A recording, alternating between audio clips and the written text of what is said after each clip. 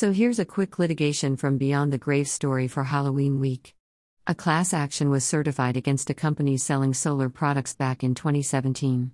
Apparently the company used a Vice iDial predictive dialer to make 897,534 calls to 220,007 different cell phone numbers. All of these calls were made without consent. The class representative was looking at a great case, about $500 million in damages, until he died in 2019, making it tough to pursue the litigation.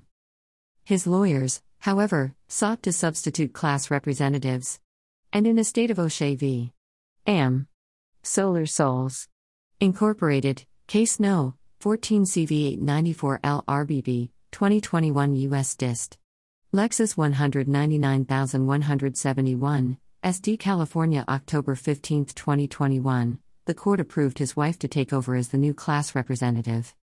While some courts have concluded that a TCPA case expires with the person bringing it, the O'Shea court concluded that the TCPA is remedial in nature notwithstanding the plainly punitive nature of the statutory damages and that TCPA claims, therefore, survive the death of the called party.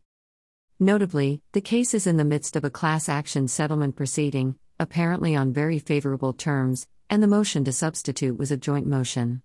As a result, the court rather readily found the new plaintiff also met the typicality and adequacy requirements. Not sure that would happen on an opposed motion.